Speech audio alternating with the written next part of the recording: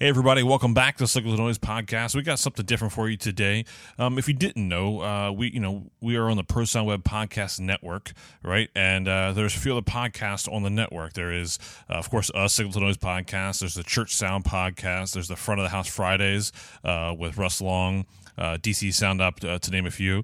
And so, it's nice to kind of spread the love and share and network together. And, we're all talking sound, maybe just a little bit different areas within the audio world. We're still talking sound, right? And so I sat down with Samantha Potter from the Church Sound podcast a week or two ago and did an episode with her on the Church Sound podcast. So I want you guys to go check out that podcast, subscribe to it. A lot of the guests on there are some of the guests that we've had, or just, it's just audio, right? It doesn't matter whether it's house of worship or not. So many of the takeaways can be taken regardless of whether you're doing church sound or not. So go check it out, subscribe, listen to them. In the meantime, if you want, I'm going to play my episode with Samantha here now. But please feel free to go check out, subscribe to the Church Sound podcast, and we'll see you guys on the next episode.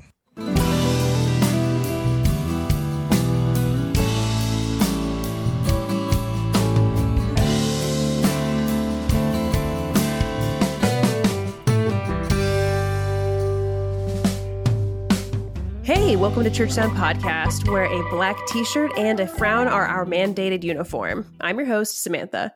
I'm an audio engineer and an editor with Pro Sound Web, as well as a lead instructor for Church Sound University. This episode is sponsored by Digico, providing the mix for worship sound. Check out their newest release, Quantum 338, and all of their House of Worship solutions at digico.biz.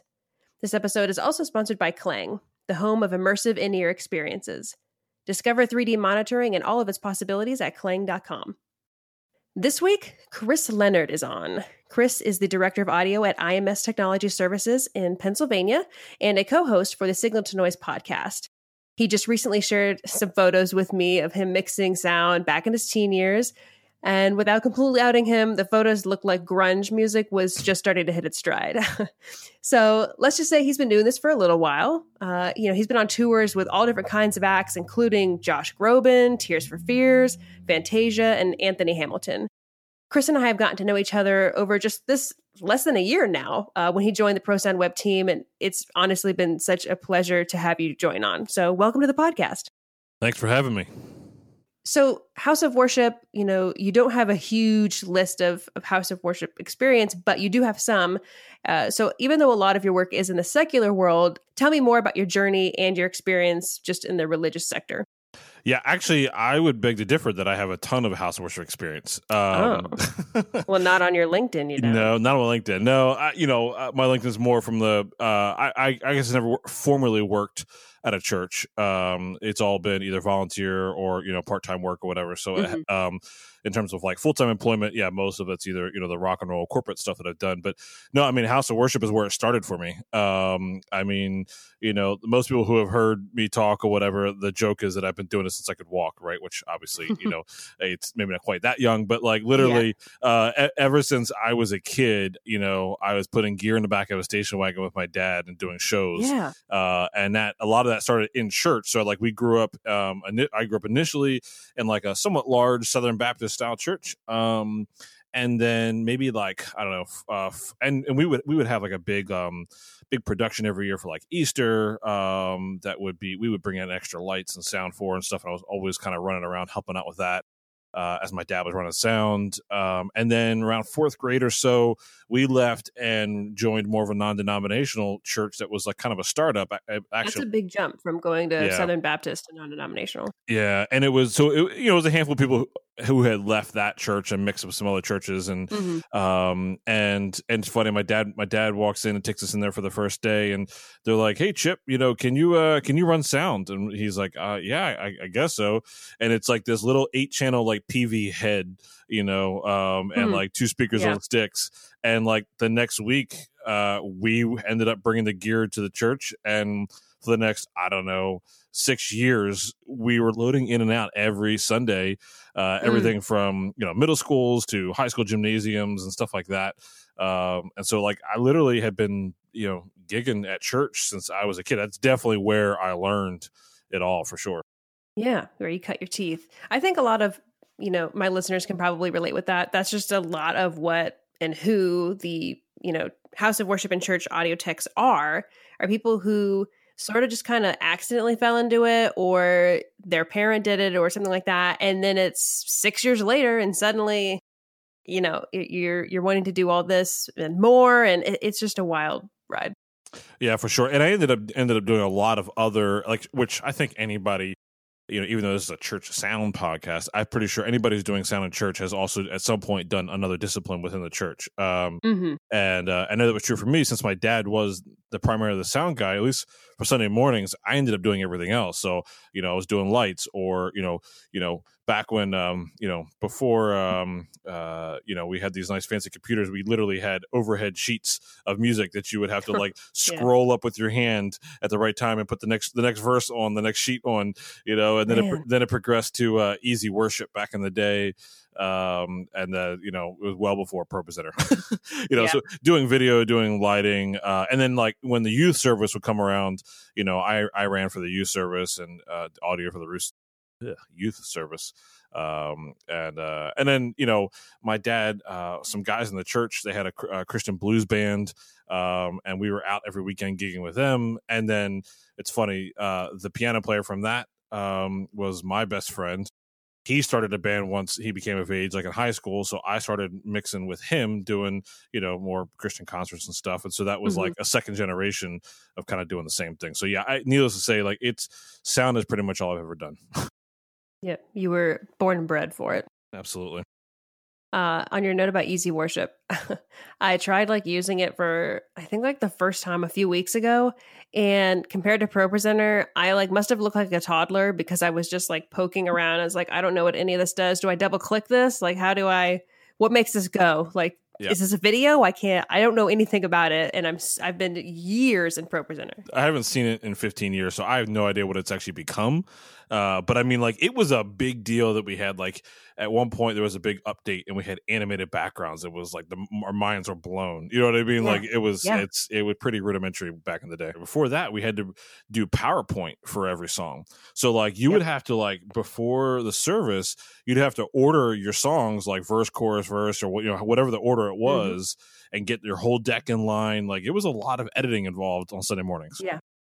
I know a lot of churches that still use PowerPoint, and it's very painful. And if it's, you have no way of seeing beyond the next slide, you can't get a whole show view, and that's what hurts so much. Yep. Oh, graphics. So we've got a lot of topics listed that, we may or may not get to, but because we could probably do this for several hours. Let's do it. and not finish everything. But let's kind of start with, let's see. All right. Hey, this is a good one. So let's talk about consistency across multiple services and kind of blending mix and SPL, but also just making sure week to week the services are staying consistent, or not even just week to week, but literally, the 9 a.m. service to the 11 a.m. service, that things are staying as consistent as possible. Yeah, so that's a big one. So, I know there's a lot of churches who maybe only have one service. The church that I work at now currently has 3 services. And so, but it's the same band, same songs, the same set. It's just, just different times, because the seat capacity of the building that I'm in right now is about 450 people. And they're at almost, 80% capacity at each service. And so they just have to, add on more services. And so, yeah, it's definitely something where, some people, their approach might be, okay, well, if people are coming to the 9 o'clock service, say the first service, or the 8:30, whatever it is, maybe they want a little bit quieter because they're not awake. But at the same time, some people, they're just choosing to come that early because they want to miss the middle service, which is always the peak service, right? Yeah. And so I've had a conversation with our worship pastor, and we want the same experience no matter which service you come to. And so it's, I'm not. That can be hard, especially if there's multiple people mixing or different volunteers circulating. That is very hard. Absolutely. And so one of the ways over the past year that I've tried to look at that is really from an SPL standpoint. And I know, SPL isn't necessarily going to tell you the quality of the sound, but I can, at least can tell that I'm consistently hitting the same level. Mm-hmm. And so I've gotten heavy into Smart SPL and the timeline and watching my LEQ. And we don't have to go into the whole details of SPL. Like, there's That's a plenty whole of, thing. That's a whole thing, right? But like, it is a massive tool that has literally changed the way I mix on Sunday mornings. Yep. And like I'll do an SPL timeline for each service, and then I'll like screenshot them and see how close I was from service to service. Again, doesn't tell you how good it sounds, but it tell you how consistently, at least from a level standpoint, you did, right? Yeah. And that was very, very important. Both, the worship director, he wants to at least ours, he wants to, like I said, have that consistent, for lack of better terms, brand, right? Experience, right? When you come to X church, like, we are about this. This is how we sound. This is how we feel, right? They want that. If we have a lot of first time visitors like every week, right? And so, you never know when somebody's experienced something for the first time, and you want to be on your best game, your best presence each time. I think some of the struggles with that are, we're human, right? And so if you're a church where, like, even us, the current church I'm at, we've only been in this building for a couple of years. Prior to that, we were still loading in every morning at 5:30 in the morning, right? So like, you're tired, you're not awake, you're spent, right? So like, sometimes giving it your all at that 9 a.m. service and you're not awake yet, and that's not just for the musicians, that's for the techs too. Like, you have to make sure that, like, you're in that mindset. You got to prepare for that.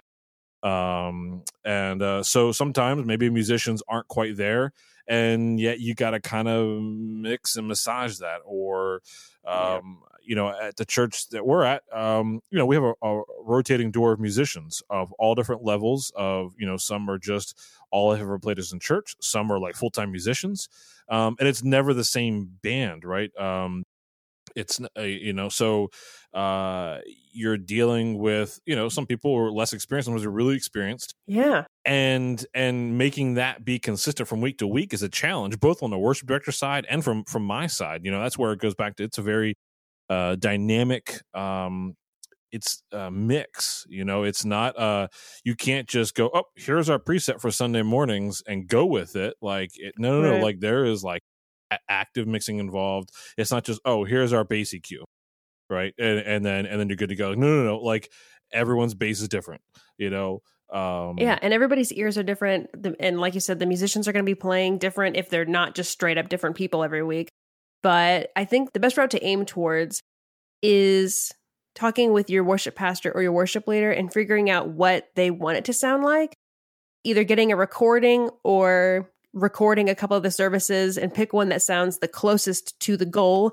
Have everybody listen to that and say, okay, this is our target now. This is what we want it to sound like when we play this song or do this. That way, no matter what, everybody's going towards the same thing. And that could take a lot of the work out.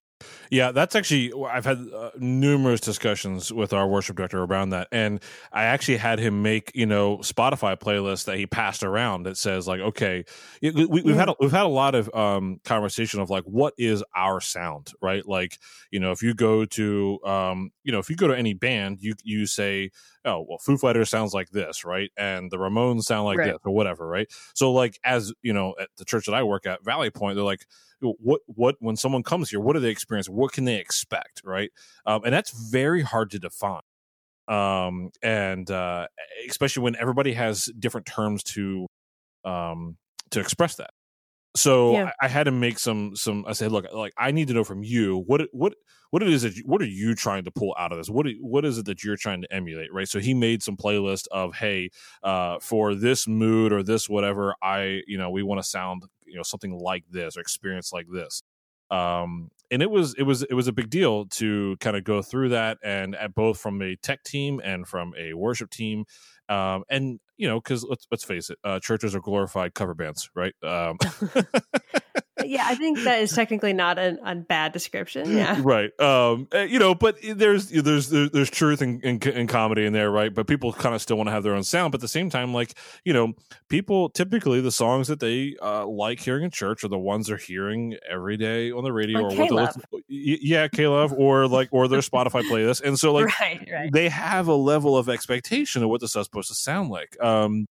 And something else I had put on here when we were talking is like, preparing yourself for songs that maybe you don't listen to on a daily basis, but you have to mix for, was a challenge for me. I don't necessarily like all of the songs that we do on a week-to-week basis, not because I think the lyrics are bad or the music is bad. It's just not something I would listen to daily, right? Yeah. And so there was a period of time where like I wouldn't do any prep work coming into a service. Like I wouldn't go into Planning Center and listen to all the songs that, were listed for that week. I would just show up in rehearsals.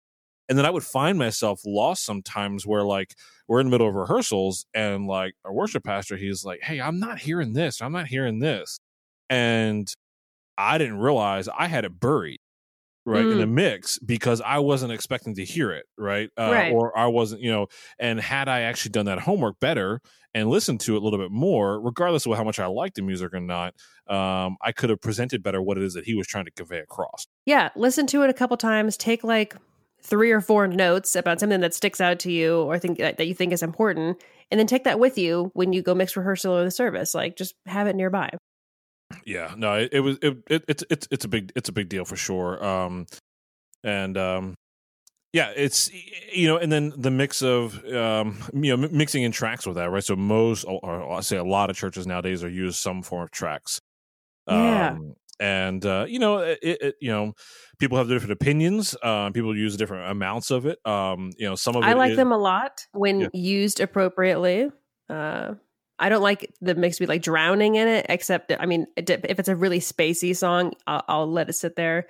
But that can be very complicated. I think people might want to do it more, but have no idea how to sort of get started with it. So maybe you can give them a couple of tips. Yeah, it's tough. Some of it's going to be dependent upon the technology that you have. A lot of people use like Ableton as their playback source. Some people are just doing a stereo left right of a blended mix of things. Other people are like actually breaking it down in multiple stems. I wish we had more inputs on our console and everything to be able to do a lot more breakdown of the stems, so I can control it more. Stems would be great.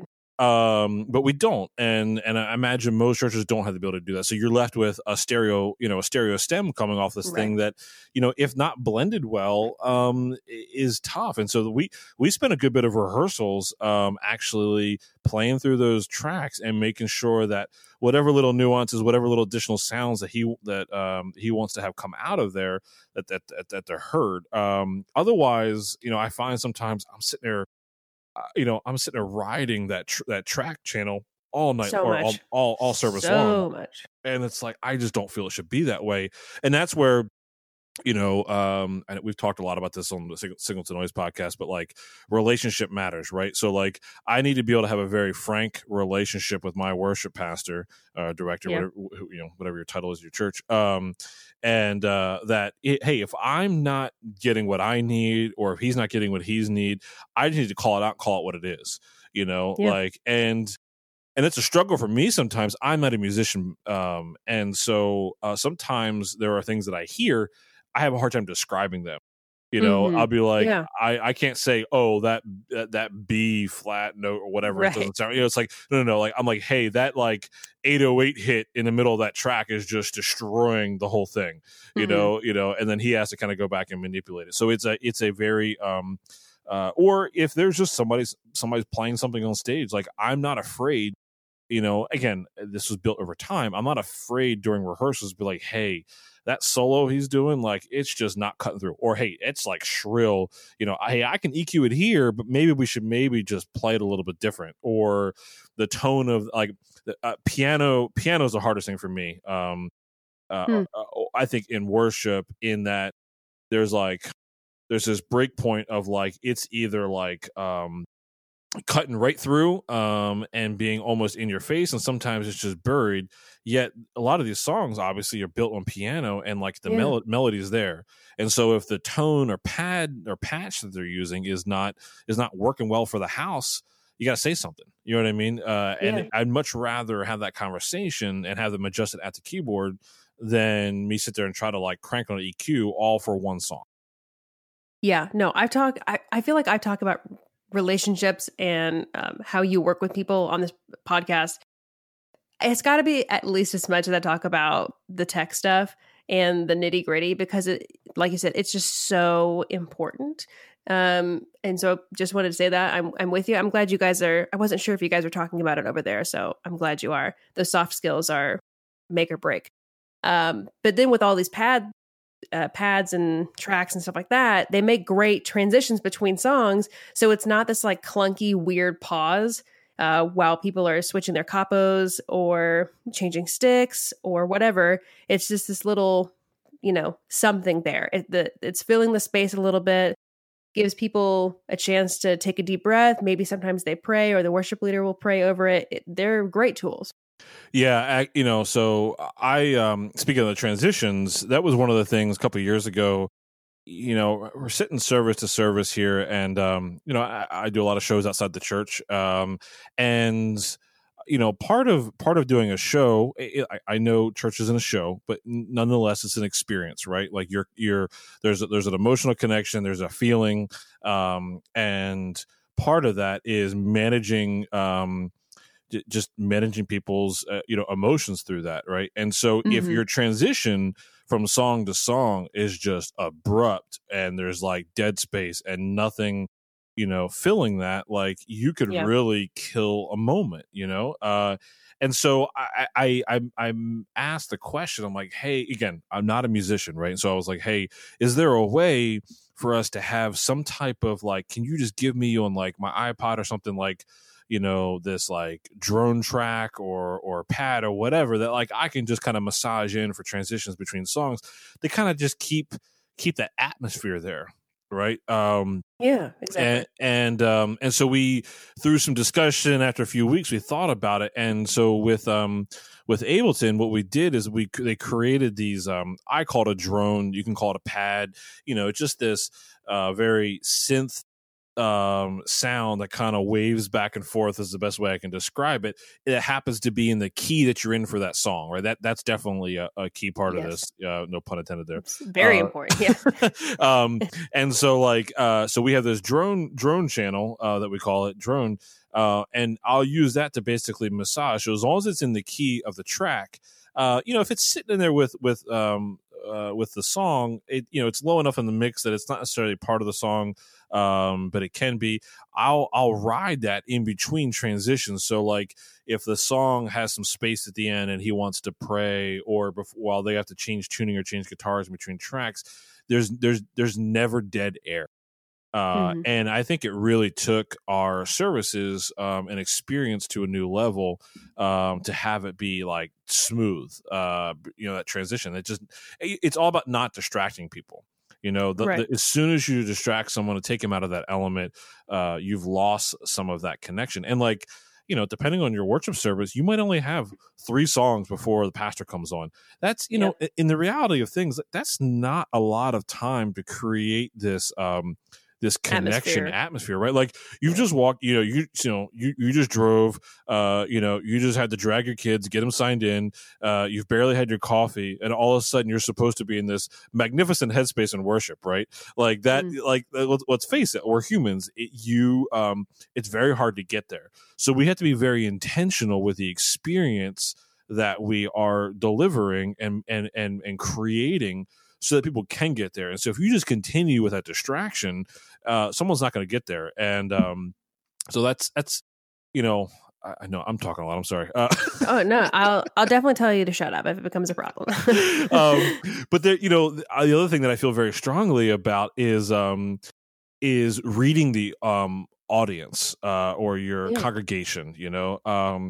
In that if you can't read the congregation and sense where they're at in the moment. And I mean, I'm sure there's going to be outliers, right? But like, in general, like if you're in a church, people raise their hands typically, and they're not raising their hands, you're probably doing something wrong, right? Or or just in general, people aren't singing and they're used to you'll learn your congregation, right?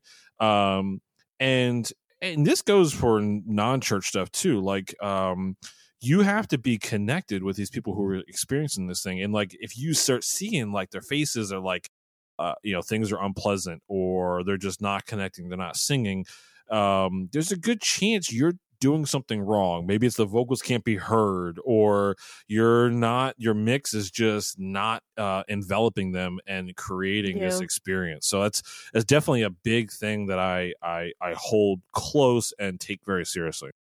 Yeah, I've been in bands before where we'll play for hours in a single evening, and if the transition in between songs is clunky or weird, you can feel the people in the audience like disconnect, and you just lose them. And it hurt to like be near them, at front of house or what have you, and just watch them leave mentally. And so, with a fraction of that time, you got to do everything you can to keep that. And especially when something as important as people trying to find a spiritual connection, like you don't want it to be weird, or, the big word we've been using is distracting. Like you don't want it to be, you want them to just be able to be there and be present. Yeah. Or another word would be transparent, right? I mean, it's, and it's, they're, church, which mixing at a church is no different necessarily than mixing, another band, in some ways, in terms of like, a good mix is still a good mix, right? It doesn't want to be harsh, but like there's just another element to it. And I really think what matters most really are those transitions, and not making like, maybe not going crazy on vocal delays, which is, not easy for me. It's the one instrument I get to play. So sometimes I like to just, go at it, and then it's like, oh, okay, that's probably too much, like, but like, again, you're part of creating this experience. And if you are taking away from that, you're in the wrong. You're not making an album here where you get to just make all these artistic choices. No, you're part of, and this goes back to that conversation with the worship director of like, what there's definitely times where like there's something within the mix or the way something sonically sounds I might not actually agree with. But at the end of the day, that doesn't matter, right? Like it shouldn't. And I've had to wrestle with that of like, because half the reason why I mix is, yes, I want to give back and I want to be a part of the church. But like, look, straight up, I just enjoy mixing, right? And so I want to mix the way I want to mix. And sometimes the way I hear it is not the way the artist or the church or whatever wants it to be translated. And so I have to pay attention to that. Yep, absolutely. So we've got a couple notes also here. Mixing for church is super dynamic. It requires a lot of attention, sort of just like what we were just talking about, and anticipation with not only just the music, but oh my gosh, people speaking, different production kind of cues and things like that. And so mixing for church, right, is dynamic and requires a lot of attention. The anticipation is actually the key word, right? So like knowing what's next. In concerts, it's just your typical concerts. It's just the band, right? The band typically does the transitions, whereas in church services, you're often responsible to transition because you're coming out of a band into a pastor speaking, into a video roll, back into worship, and like it's not just like, oh, I'm going to mute this section. Oh, now I'm going to mute this section. Like no, like I'm riding DCAs. Yeah, absolutely, and I see that a lot, and I think I forget which episode we talked about it on, but gosh, on one episode with my guest, we were talking about how maybe it was with Brian Maddox, where church work ends up actually in some respects ends up being a lot harder than other 100%. Live sound things because it requires such a different set of tools, not just mixing wise, but like personality, working with people, relationship wise is different. But then also just from a sheer production point, often you're doing a lot more production with a lot less people, and some that would rival like many tours, the amount of stuff they're doing. And you just sort of have to make it work, and you learn as you can and as much as you can along the way. And, everybody wants to do it well. So, yep. So mixing in church is actually very like some of the corporate stuff that I do now. In that, that's right. You do a lot of corporate stuff. Yeah. Now. Yeah. We should talk about IMS at some point. Yeah. So, it's a church service these days, at least in the non-denominational world, is a very scripted show. I keep calling it a show just because I do both. We know what you mean. Show work and service work. But it's a very scripted service, right? Planning center. It's detailed down to the minute. It's a video roll here. It's music here. It's speech here. Back and forth. It's not just so like in the corporate world, I'm not a mute mixer, and by that I mean it's almost never use my mutes. It's always crossfades from when someone's walking up on the pastor or whoever's walking up on stage, or the speaker, the presenter on the corporate show. Like I'm literally doing a fader transition, whether it be on the individual channel or whether it be on the DCAs, right? Yep. And so like when the band's fading out, the pastor's up there, like you're massaging that to make sure. Again, this goes back to we're not distracting. Right, the band is there to create an atmosphere, but there's the speaking is the prominent thing, and then and now we're into a video roll, and now we're back out of that, right? So all of those transitions, that's often a lot more dynamic than your typical rock and roll show. Yeah, you have to be a lot better at multitasking in order to do that and hit all these different cues, usually from different people. Mm-hmm. Yeah, and this goes to paying attention, like not just looking at your show flow, but like paying attention to the stage. And because a worship pastor may decide to be in the moment and repeat a verse or whatever, and so if you just expected to go right into pastor and you weren't looking and you just dumped the band, you've just lost that moment. So you have to be watching and engaged. And so when I review a lot of resumes for where I work for doing corporate AV, and when people have listed on their church work of any fashion, I look highly upon that. I mean, it's not like it's not necessarily instant winner, but like it's okay. Hey, I've worked in church work my whole life. I know what goes into that. You've probably done a little bit of every bit of tech. You probably know how to pay attention during the show. You probably know how things are going to be, dynamic in the mix. You've had to deal with a lavaliers or headset mics and EQ, often probably horrible places. All of the things that translate that we do in the corporate world often are also in the church world as well. So it goes hand in hand really well. Absolutely. I agree with you. I also enjoy when people say they've worked in a church for a long time. It usually means they have a certain attitude about the work, and I always really appreciate that. I know they're not going to come in. Again, this is not, batting 1,000, but for the most part, people who do work at churches or for several years did it will come in much more humble. They don't expect certain things. They're not this big cocky, whatsy-who's-its. They come in and they've got a good attitude and they just want to like help and have fun and learn. And I love that about them. Yeah, because most church workers are on a volunteer basis. Even if they get paid something, it's often never a wage that you would normally get out there, either in the rock and roll or corporate world, right? So, like at a certain point, the core of what you're doing is because of the servanthood or volunteership or whatever. Like you believe in a cause or you just want to help out, right? And so you're right. Your work ethic at that point is typically done out of passion or love, more so than, hey, I'm here to collect a paycheck. Yeah. And to totally jump back to a comment you said like in the middle of your statement, but about not muting, I love that. And I hate hearing something be unmuted in the middle of a sentence because you missed a cue. It sounds so unnatural. And I can't think of anything that would be more distracting. Like always fade it in, fade it out. Whenever possible. It sounds so much more natural.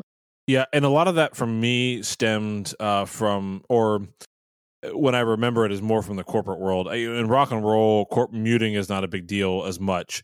Right. In corporate, like, when you have records or webcast, when you start mute mixing, it's going to be much more catastrophic, especially, in the room, you might not hear the HVAC or whatever. Basically, you might not hear the noise floor in the PA, but on the recording, for sure, you're going to hear the HVAC. And so if you start, that's why even using a Dugan in corporate, I have a thing. It's a trick. It's nothing special. But like, so let's say I have a panel of 4 or 5 people on stage.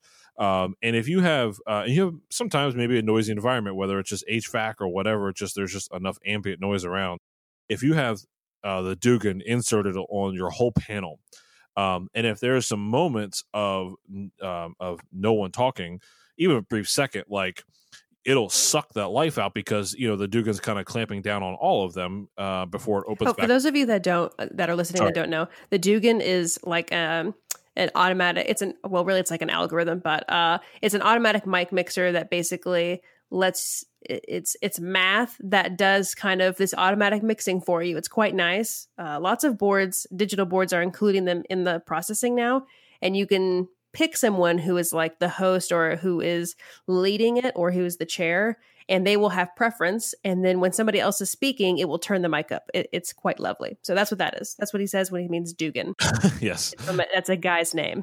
Yeah, Mr. Dan Dugan, which I've actually met in person, which is kind of cool to have actually met him. But so when I'm using the Dugan on a panel, often what I'll do is I'll take the moderator and I'll have him. I'll still have the Dugan inserted on all the channels, but I'll actually have it on bypass on at least one of the channels, so that when whoever I have it bypassed on, it still interacts with the rest. So if that person's still speaking, it's still ducking all the rest. But there's a consistent noise floor that stays more for the recording than it is for the live room. So that's a good idea. Yeah, or sometimes I'll even add the lectern mic in on that Dugan mix, open it up just enough to keep the consistent noise floor there, and then have the Dugan on the rest of them going. Again, it's all about just knowing that experience, that if I'm listening to this in headphones or if I'm listening on a broadcast or records later, is much more level of detail there than there is in the room. And so just because you can't hear something in the room doesn't mean it's not a recording. And in corporate, we're often responsible for all these other recordings, feeds, destinations, webcast. And so you have to be mindful of all of those. And it's just a little extra attention to detail. Yeah. And I also would make a suggestion to not do any Dugan or auto mic mixing on anything except voices. I don't think you're going to have a good time with that. Nope. Otherwise, it's really meant for like panels or a couple of people who are speaking either at once or taking turns, things like that. Yeah, for sure. So we've brought it up just a little bit, and I said in your bio, you work at IMS. For those that don't know, what the heck is IMS and what do you do as an audio director? So IMS, we are a corporate production company, right? So we do everything audio, video, lighting for it could be conferences, it could be like commencements, pretty much any type of meeting, corporate, association, higher education. A lot of talking head. Every now and then there's some rock and roll involved. Like say there's like a gala and there's a band playing at the gala, or an award show there's a band playing. It's everything but rock and roll. Yeah. But no, we're a nationwide company, and so we do gigs all over the country. It could be a meeting for 20 people, it could be a meeting for 10,000 people. It really kind of runs the gamut in corporate AV. So it's interesting. It's not necessarily where I saw myself. Early on, I thought I would be doing rock and roll and touring for forever. But life happens. Life happens, and decisions get made. And I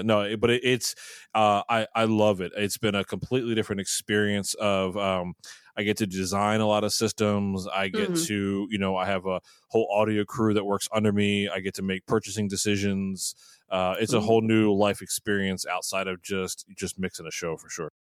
Yeah, there's a lot of things to do in pro audio that people aren't aware of. And this is one of those like weird jobs that you can do and still get that thrill and be building something and making something, even though it doesn't exactly look like the cover of a magazine or what have you. It's still important work. So with that, so you're the director of audio, correct? What does that look like more for you? You said you do a little bit of design work. Oof, yeah, it's a lot. It's like the whole hey, what's a typical day? So it's everything. It's everything from I still actually go out. Yeah, pre-COVID. What did it look like? Yeah, of course. It's I still go out and tech shows from here and there, whether it's just a high profile show that I need to do, or we just need to kind of fill a gap. I still like to go out and travel and do shows, so I got to keep my chops up. My primary function is I run the department. So what that means is I have 8 or so audio techs technically under me that I manage. So everything from staffing them and putting them on shows to training them and checking in on them. I make purchasing decisions. Each year we make buy new gear, so I have to research gear and purchase gear. I help our production managers spec shows.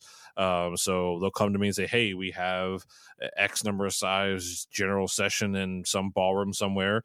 And then I jump into Vectorworks, which is like a 3D drawing program. And I'll map out and make sure that like the coverage patterns are going to work and spec how many speakers they need on the show. I'll have to go on site visits sometimes with them and measure a ballroom or talk to a client. And labor and staffing is a big deal of what I do. We can't hire full time the amount of techs we need full time. So, I hire hundreds and hundreds of freelancers all across the country. So I probably spend at least 50% of my time fulfilling shows of reaching out to freelancer. Hey, are you available for these dates? Hey, can you work for this rate? Hey, man, that's a lot. Yeah, here's the gear. And then like write a PO and follow up with them and send them the Vectorworks diagram. And it's been a the labor side of things has been very interesting, and it's allowed me to connect with a lot of people across the country. Some people I've never met. In fact, I would venture to say most I've never actually met in person. But I've spent a lot of time heavily networking over the past couple of years, and because at the drop of a hat, I if somebody's not available, all right, I need the next person. Sometimes I need 3-4 people in the same city, in Phoenix, on a drop of a dime, and it's way. I definitely spend less time doing audio than I do spending doing audio, but it's still audio related. I'm still designing systems, and I still get the chance to get out there and scratch my itch and mix a show or stuff like that. Very cool. So kind of with that, I'm sure you've worked with tough clients, and I think this would be interesting for the listeners as well. Doesn't have to be the phrasing clients, but working with tough people who we may not get along with, or we may have differences of opinions or, attitude problems. Let's go into that a little bit. I'm sure you've had your fill of tough clients. Yes, that is true. Especially in the corporate world, it can be difficult. I was very fortunate in the rock and roll world. Most of the artists that I got to work with, where some may have had an ego or whatever, still able to manage things, right? So I didn't really hit too many walls in the rock and roll world, although I learned very early on dealing with politics on touring, right? There's definitely a lot of touring politics of just, there's relationships between tour manager and production manager, and if you piss off one, you've pissed off a lot of other people, or vice versa. So sometimes saving face is helpful. But in the corporate world, there's a lot of that mentality of like the client's always right. And so, a client might walk in and be like, you know what? I want this whole room turned, 90 degrees, and we're 2 hours before the show. And you're just like, oh, it's like, and it's like, okay, and no, so you definitely, that you learn over time for sure, or you don't, and you don't make it. How to manage relationships and speak to people. One of the hardest things when I'm hiring freelancers is, look, I don't care if you can mix your butt off. I need to know whether when the CEO of this Fortune 500 company comes up, whether you could speak to him and put a lavalier microphone through his shirt, his or her shirt, and do it with confidence and speak to them and not look completely disheveled and carry a conversation. Or if you can run a crew of 10, 15 people or plus on this massive production, like being able to communicate to people what you need to get done in a and not come off very arrogant or pompous or whatever, like that is a big deal. This is, if you spend any amount of time in this industry, you realize very quickly how small this world is. And people are going to remember you when you come back to that city or back to that venue in how you were dealt. And, one of the things that I noticed early on, like I feel we at IMS have a very good reputation. And like, so when our cases roll in, like people have a level of expectation, like, oh, today's going to be a good day. We're working with IMS. And that's everything from the level of gear we keep to our attitudes to all of that. Like people over and over again tell us, this is not just me, this is our whole company, right? I'm very proud of who I work with. Like we're all team players. Like there's I can't express enough how relationships matter. There's trust. Yes. You're trustworthy. Yeah. I would like, back kind of the hiring thing, both from a full-time freelance standpoint, like again, no amount of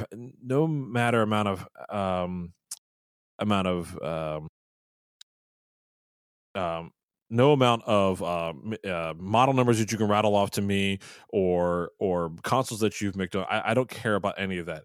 If you can't speak to me or speak to other people like decent human beings or with respect, regardless of whatever's going on, you're not going to last. It's everything. Yeah, and that easily transfers into like house of worship and services and things like that, especially because people take church stuff a lot more personally. It's like an extension of their home, and if you are not up to snuff, you stand out, and they don't forget. Like, people are forgiving, but if you're a huge jerk, like these people who mostly volunteer a lot of their time are not going to want to be around you. And that's a big deal. That's not like, at least with corporate, there's a lot of money flying around, but these people are here out of the goodness of their hearts because they feel like it, not because, anybody deserves to be anywhere. And so being able to have that respect, earn the respect from them, being trustworthy, and having a customer service mindset will take you really, really far in this industry, like regardless of your discipline. Yeah. And I think so, circling back to the church world a little bit, I think something, and I know this is, this podcast is probably more for the audio professionals in this industry, but like a message that I would give to maybe worship directors is there needs to be some grace for people who, especially in the volunteer world, who don't do this for a living. Right. Yeah. And so the level of expectation of what you're trying to create on a Sunday morning or whatever day you worship is, there needs to be a level of expectation of like, hey, these volunteers are doing this out of the goodness of their heart. Like they are trying to execute their best. You may have a mix of professionals and non-professionals.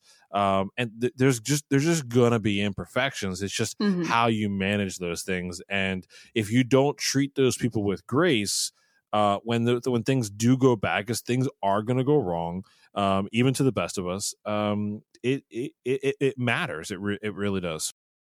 Yeah. And when it comes right down to it, working with tough people or people who you don't get along with, it comes down to having grace, mutual respect, and open communication.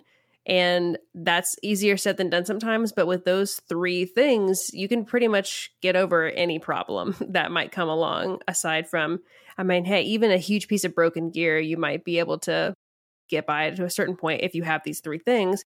Because it's when you lose one of those legs of the stool that everything else begins to break down and things only get harder. Like I've worked with a lot of people in churches who we're not cool. Like I don't want to hang out with them outside of the building, but I'm going to do everything in my power to not let them know that. and I'm going to never look like I've like visibly, hate them or whatever. I'm going to get through the job professionally, do it as best I can, and try to communicate, and that be the end of it. And, again, have grace and not be rude.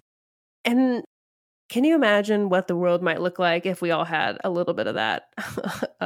Some grace, some respect, and some communication. My goodness. Yeah, absolutely. It's funny. I look back both on just thinking about this episode in terms of like we haven't actually talked anything very super technical, right? And that's for a reason. I thought about that going into this episode, and if you've listened to the Signals and Noise podcast, you will get this theme too. The more I think about it, like Michael, the other host of the podcast, he has a very technical angle, right? And I like to speak very much on the human side, the experience side, the passion side, right? Like I truly believe that the mixing is only a sliver of what it is that we're actually doing. The passion behind what it is that we're doing, especially in church. Like if you don't have a passion or desire to want to do this, go do something else. Go be a go make a lot more money someplace else. No. But even the church, like go be a parking lot attendant, go help in the kids ministry, go somewhere else. Yeah, but like if you don't have a desire to actually have a passion for it, it's probably not the right space for you. And I would say the same thing for non-church world as well. Like if you're just here to collect a paycheck, to do this corporate gig or to do this rock and roll gig, like move along. There are people like myself or others who like it literally almost to a fault is my passion, and there's almost nothing else I want to do but to do sound and create an environment for people and do all these things. The technical side of things, like I don't have to be the best mixer to have all of that stuff come into fruition, to help create an experience, to be in tune with the show, like the service, like those things. Yes, does it help if I'm a very good technical person? Sure, and I'm not discrediting the technical side of this, but like the relationship side, the experience side, the passion side, all those things to me far outweigh the technical side of things. To me, you can learn the technical aspects. It might be hard, but you can learn it. But the people and the human pieces of it, that's a much more difficult path to go down if you don't get like walk in with the right attitude, or you don't just like have that innate ability to be another human with a human. It makes all the difference. I totally agree with you. I think the world needs Michaels, but if everybody were Michael, and this is no offense to Michael, if everybody were Michael, we'd all kill each other. Like it would be, humanity is not homogenous. We can't do anything like that, which is why, again, it's so important, when we do work with somebody who we don't get along with, because, that could be a really technical person doesn't like somebody who is super spiritual because they have a hard time. The technical person has a hard time like literally connecting with the spiritual person, but you have to get past that. Like that is everything. And to what you were saying, if we all have the passion for doing this, like we'll put the work in. Right. We are very lucky to get to do what we do in any capacity. And if you don't love it to death, like go do something else, because there are a lot of other people wanting to get into this with a very finite amount of jobs. Yep. Especially right now. So that's truth. So one of the final topics we kind of wanted to talk about was we're almost kind of like going full circle here, going back to this relationship between the musicians and the worship director and the mixer. But can we talk a little bit more about dealing with the rotation of these musicians week to week? And it kind of also goes back to that consistency problem. How do we keep a good relationship between the worship director and us, or we, the mixers or technical people, part one, and then two, all these different levels of musicians intermingling with each other? Sure. Yeah. So, at least for, again, the church that I'm at, it's, we have 4 or 5 different drummers, maybe 10 different vocalists, but on each week it obviously is only one drummer. There's only maybe 3 vocalists, right? So it's just whoever's available, we set a schedule, right? So it's not even like there's an A band, B band, and C band. It's just it's all intermingled, which in some ways is fun, right? Like you get this different experience every time. A lot of it really goes back to what we talked about, is personality, right? If someone isn't experienced with in-ears, it's their first time, being able to coach them through the tweaks that they need to make either on their AVIOMs or on the console side, and they might not know what they need to hear, right? And so you have to kind of massage that and have experience of knowing what it is they probably need to hear, what they're describing, right? Not being afraid to coach someone, especially, I think some of the hardest times is typically with vocalists. Someone maybe is just, not holding the mic close enough, or maybe positioning on stage. If someone's not holding the mic very close, and they're standing 2 feet in front of the drum kit, let's talk about cymbal bleed, right? So let's talk to the worship director. Hey, can we maybe rearrange the stage a little bit? So I think a lot of it boils back down to like relationship and being able to, know the quality you're trying to get, know the sound you're trying to get, and then if you can make some adjustments to do it, great. Sometimes that means going up on stage and actually moving a microphone, God forbid. Oh my gosh.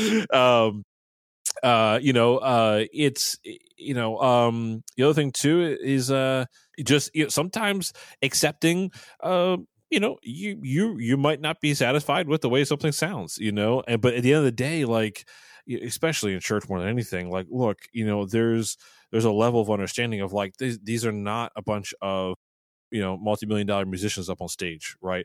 Everybody's here for one purpose, for one goal. We're here to worship, and we're not worried about perfection. If your sole thing is about perfection, you're going to be dissatisfied. I don't care who you are, I don't know how big of a church you are, how good of musicians you are. If your goal is perfection, you're doing it wrong. I mean, you could say that about life. Yeah. Like if you're aiming for perfection, you're going to have a bad time. Yeah, for sure. I think it's all about open dialogue. It's about being in tune. It's like it's a mix of everything we talked about, right? Like you need to know the music that you're going into, and like look, that'd be the same thing. Like if you went out to work with name any band, and you're ready to go on a tour with them, if you don't listen to their album a few times before going out and work with them, you're doing something wrong, right? Yeah. So we have to put the same work in when we're working at a church, like regardless of whether you're going to listen. Like, look, there's plenty of bands on my list of resume that I don't listen to on a daily basis. But for you better believe that when I was going to go out on tour with them, I was listening to their music, and you have to be able to put yourself in that moment, and put yourself into that track, into that experience, and deliver upon that. You know what I mean? Like, that's we're here. We are here to deliver an experience, or to and not get in the way of that, right? Like the artist, the worship band, or whatever, they have intentions of like, hey, we want to translate X experience. It is our job to deliver that the way that they want to do that. And so if you're not in tune with what it is that they want to deliver, you're not going to accomplish the goal. Yeah, absolutely. And I would say, I think we both mentioned it earlier, being able to talk to the musicians themselves. And even if you're not quite comfortable with doing that yet, or if you're not a musician, so you don't know quite how to articulate it, having that conversation with the worship pastor or the worship director, or at least, worship leader, and saying, hey, this is what it sounds like. You don't have to say it over the monitors, over the intercom or anything. You can go up to them and say, hey, this is what it sounds like. Yeah. Would you mind having a conversation with blah, blah, blah about yada, yada, yada, and then get it fixed? Or write a note. Just making sure that, hey, this is what I'm hearing, FYI. Yeah, an actual technical way of dealing with sometimes is multi-tracking your services, right? So whether, even if you don't do virtual sound checks, if you multi-track these services, because, look, if your worship director is actually the one leading worship, they might not be able to hear all these nuances and all these things that you're hearing. It's going to be very apparent when they hear back at multi-track if someone is not holding their own, or doesn't have a good mic technique or whatever. Also be careful, because it could also show your problems as well. Yeah, if you want to humble a singer, just like go and play them their track from the recording or whatever. I mean, my goodness, every like cent that they are off is noticeable when you solo that bad boy. So yeah. Yep. Yeah. And look, it's it also makes a difference on, a lot of churches have very shallow stages. Like the one I'm in, we have a very shallow stage. One of the hardest things I have to deal with is cymbal bleed in the vocal microphones. And so you have a shield? We've gone back and forth from a shield to doing like the discs, and I think they've actually even most recently are trying to get one of those like full on fish tanks. It goes back and forth. I've found even with the shield, even with, there's just distance involved, right? We have a very shallow stage at our place. And so playing with different mic capsules is a big difference. Look, I'll throw out a free recommendation here. MikeReynolds.com. You can like get this like bucket of capsules, right? And you could try out a bunch of different capsules on your wireless mics, right, for like a weekend, and go, oh, does this Beta 87 or does this KSM 9 or this name your flavor, DPA, whatever, like how do these actually work in my world, and then go invest in that microphone. Like, there's still some science involved in the thing. It's not just the vocalist, it's not just your distance between the cymbals, like, pattern, pickup patterns on microphone matter. And so that's something that the electrical components inside of microphones matter. Like if they all sounded the same, we wouldn't have so many different kinds. So yeah. All right, we're here at the final question. I hope you've been thinking about it. What is the funniest or weirdest thing you've seen happen during a service or a show? To give you a couple of the hits I've had so far, we've had a guitarist falling through the stage. We've had somebody slamming their head against a huge cross. We've had somebody ripping their own guitar pack out mid-song. What else have we had? RF problems. We've had a gaggle. So did it ignite anything? Crickets. Hold on. Like, do you want me to, okay, so with Fantasia Barrino. Oh, okay. Did anything weird happen with Fantasia or funny? All right. Well, so yes, I'll call myself out on this one with Fantasia. Probably one of my the experiences that I've learned from the most, sort of, in live shows is so we're in Fantasia's hometown, which is Greensboro, North Carolina. On her birthday, right? And like, somewhat fresh off of winning American Idol, it's a big deal for her, right? Yep. And, band starts the show and she, I was the system tech stage patch guy, right? I hand her microphone. She walks out on stage, typically we'd say like, hello, whatever city, Greensboro, where we were. And she starts saying it and her mouth is moving and no one hears her. Aww. And Aww. it was at that moment I was like, oh boy, I forgot to turn the microphone on. And I had to run out on stage, quickly take it from her. Take it from her. Let me turn this on. Let me power lock her real quick. Okay, here you go. I have never forgotten to power lock or turn on the microphone since. So. Oh man, that's funny. But that was a long time ago. That was like 2004, that had to have been 2005. 2000. Yeah, I was gonna say that's always the scariest moment. That's what everybody's always worried about. Is like you could get everything set up perfectly, and you still don't know if it's gonna work on downbeat. Absolutely. Oh, live sound. Yes, power lock your microphones. Yes. You heard it here. Power lock your microphones, but then also don't forget to turn them off when finished. I have one church that they don't use rechargeables, so I'm already kind of like, okay. They have a bucket where they throw them every Sunday. It's got to be like, I'm not joking, like easily 100-pound bucket full of AA batteries that are partially used, and I wish that they would either move to rechargeables or we could like somehow transfer all of that energy into like other batteries and have less but full batteries, if that makes sense, because it just seems so wasteful. It's wasteful, but what I would say we've done this, and I would say what you could do with that is you use the semi-charged ones for rehearsals, because Right. if it dies in rehearsals, it's not the end of the world, and that way you're still being a little bit more fruitful or whatever. Frugal. Yeah, I would never frugal is the use right a word. partially used one No. for a service, but it's like, dang, like you think about how many, electrons are charged in this bucket and what we could probably do with it. I don't know. No, I'm pro rechargeable. There's a saying in corporate, or at least I was told this a long time ago: batteries are cheap, clients are not. So I'm not afraid to change batteries multiple times. The cost of a couple dollar battery is not worth a multi-million-dollar client. So Yeah, when I'm especially at a corporate show where I know there's like so much money being thrown around, I just like throw the dead. I have a huge pile. I don't care if I've used them for 5 minutes. I'm like, oop, these are dead as far as I'm concerned. So like when I'm in it, I'm like, yeah, these I'm done with them. But then looking back, it's like, yeah, that was a bucket of batteries. Like, the hippie in me is like, oh. So thank you for joining me, Chris. Chris can be found on most major social media platforms. You're like on Facebook and LinkedIn. You're on Instagram. All right, do you have Snapchat? Like, nope, I stay away from that. That's probably fine. And you can also find him on the Signal to Noise podcast. That is on all major podcast platforms, isn't it? Yes. So go check him out. If you haven't already heard the Signal to Noise podcast, I highly recommend it. You guys are at over 50 episodes at this point, correct? Absolutely, yeah. I think we're getting close to 60, yeah. Yeah, man, time flies. So go check them out. And again, thank you, Chris, so much. I've always enjoyed our conversations.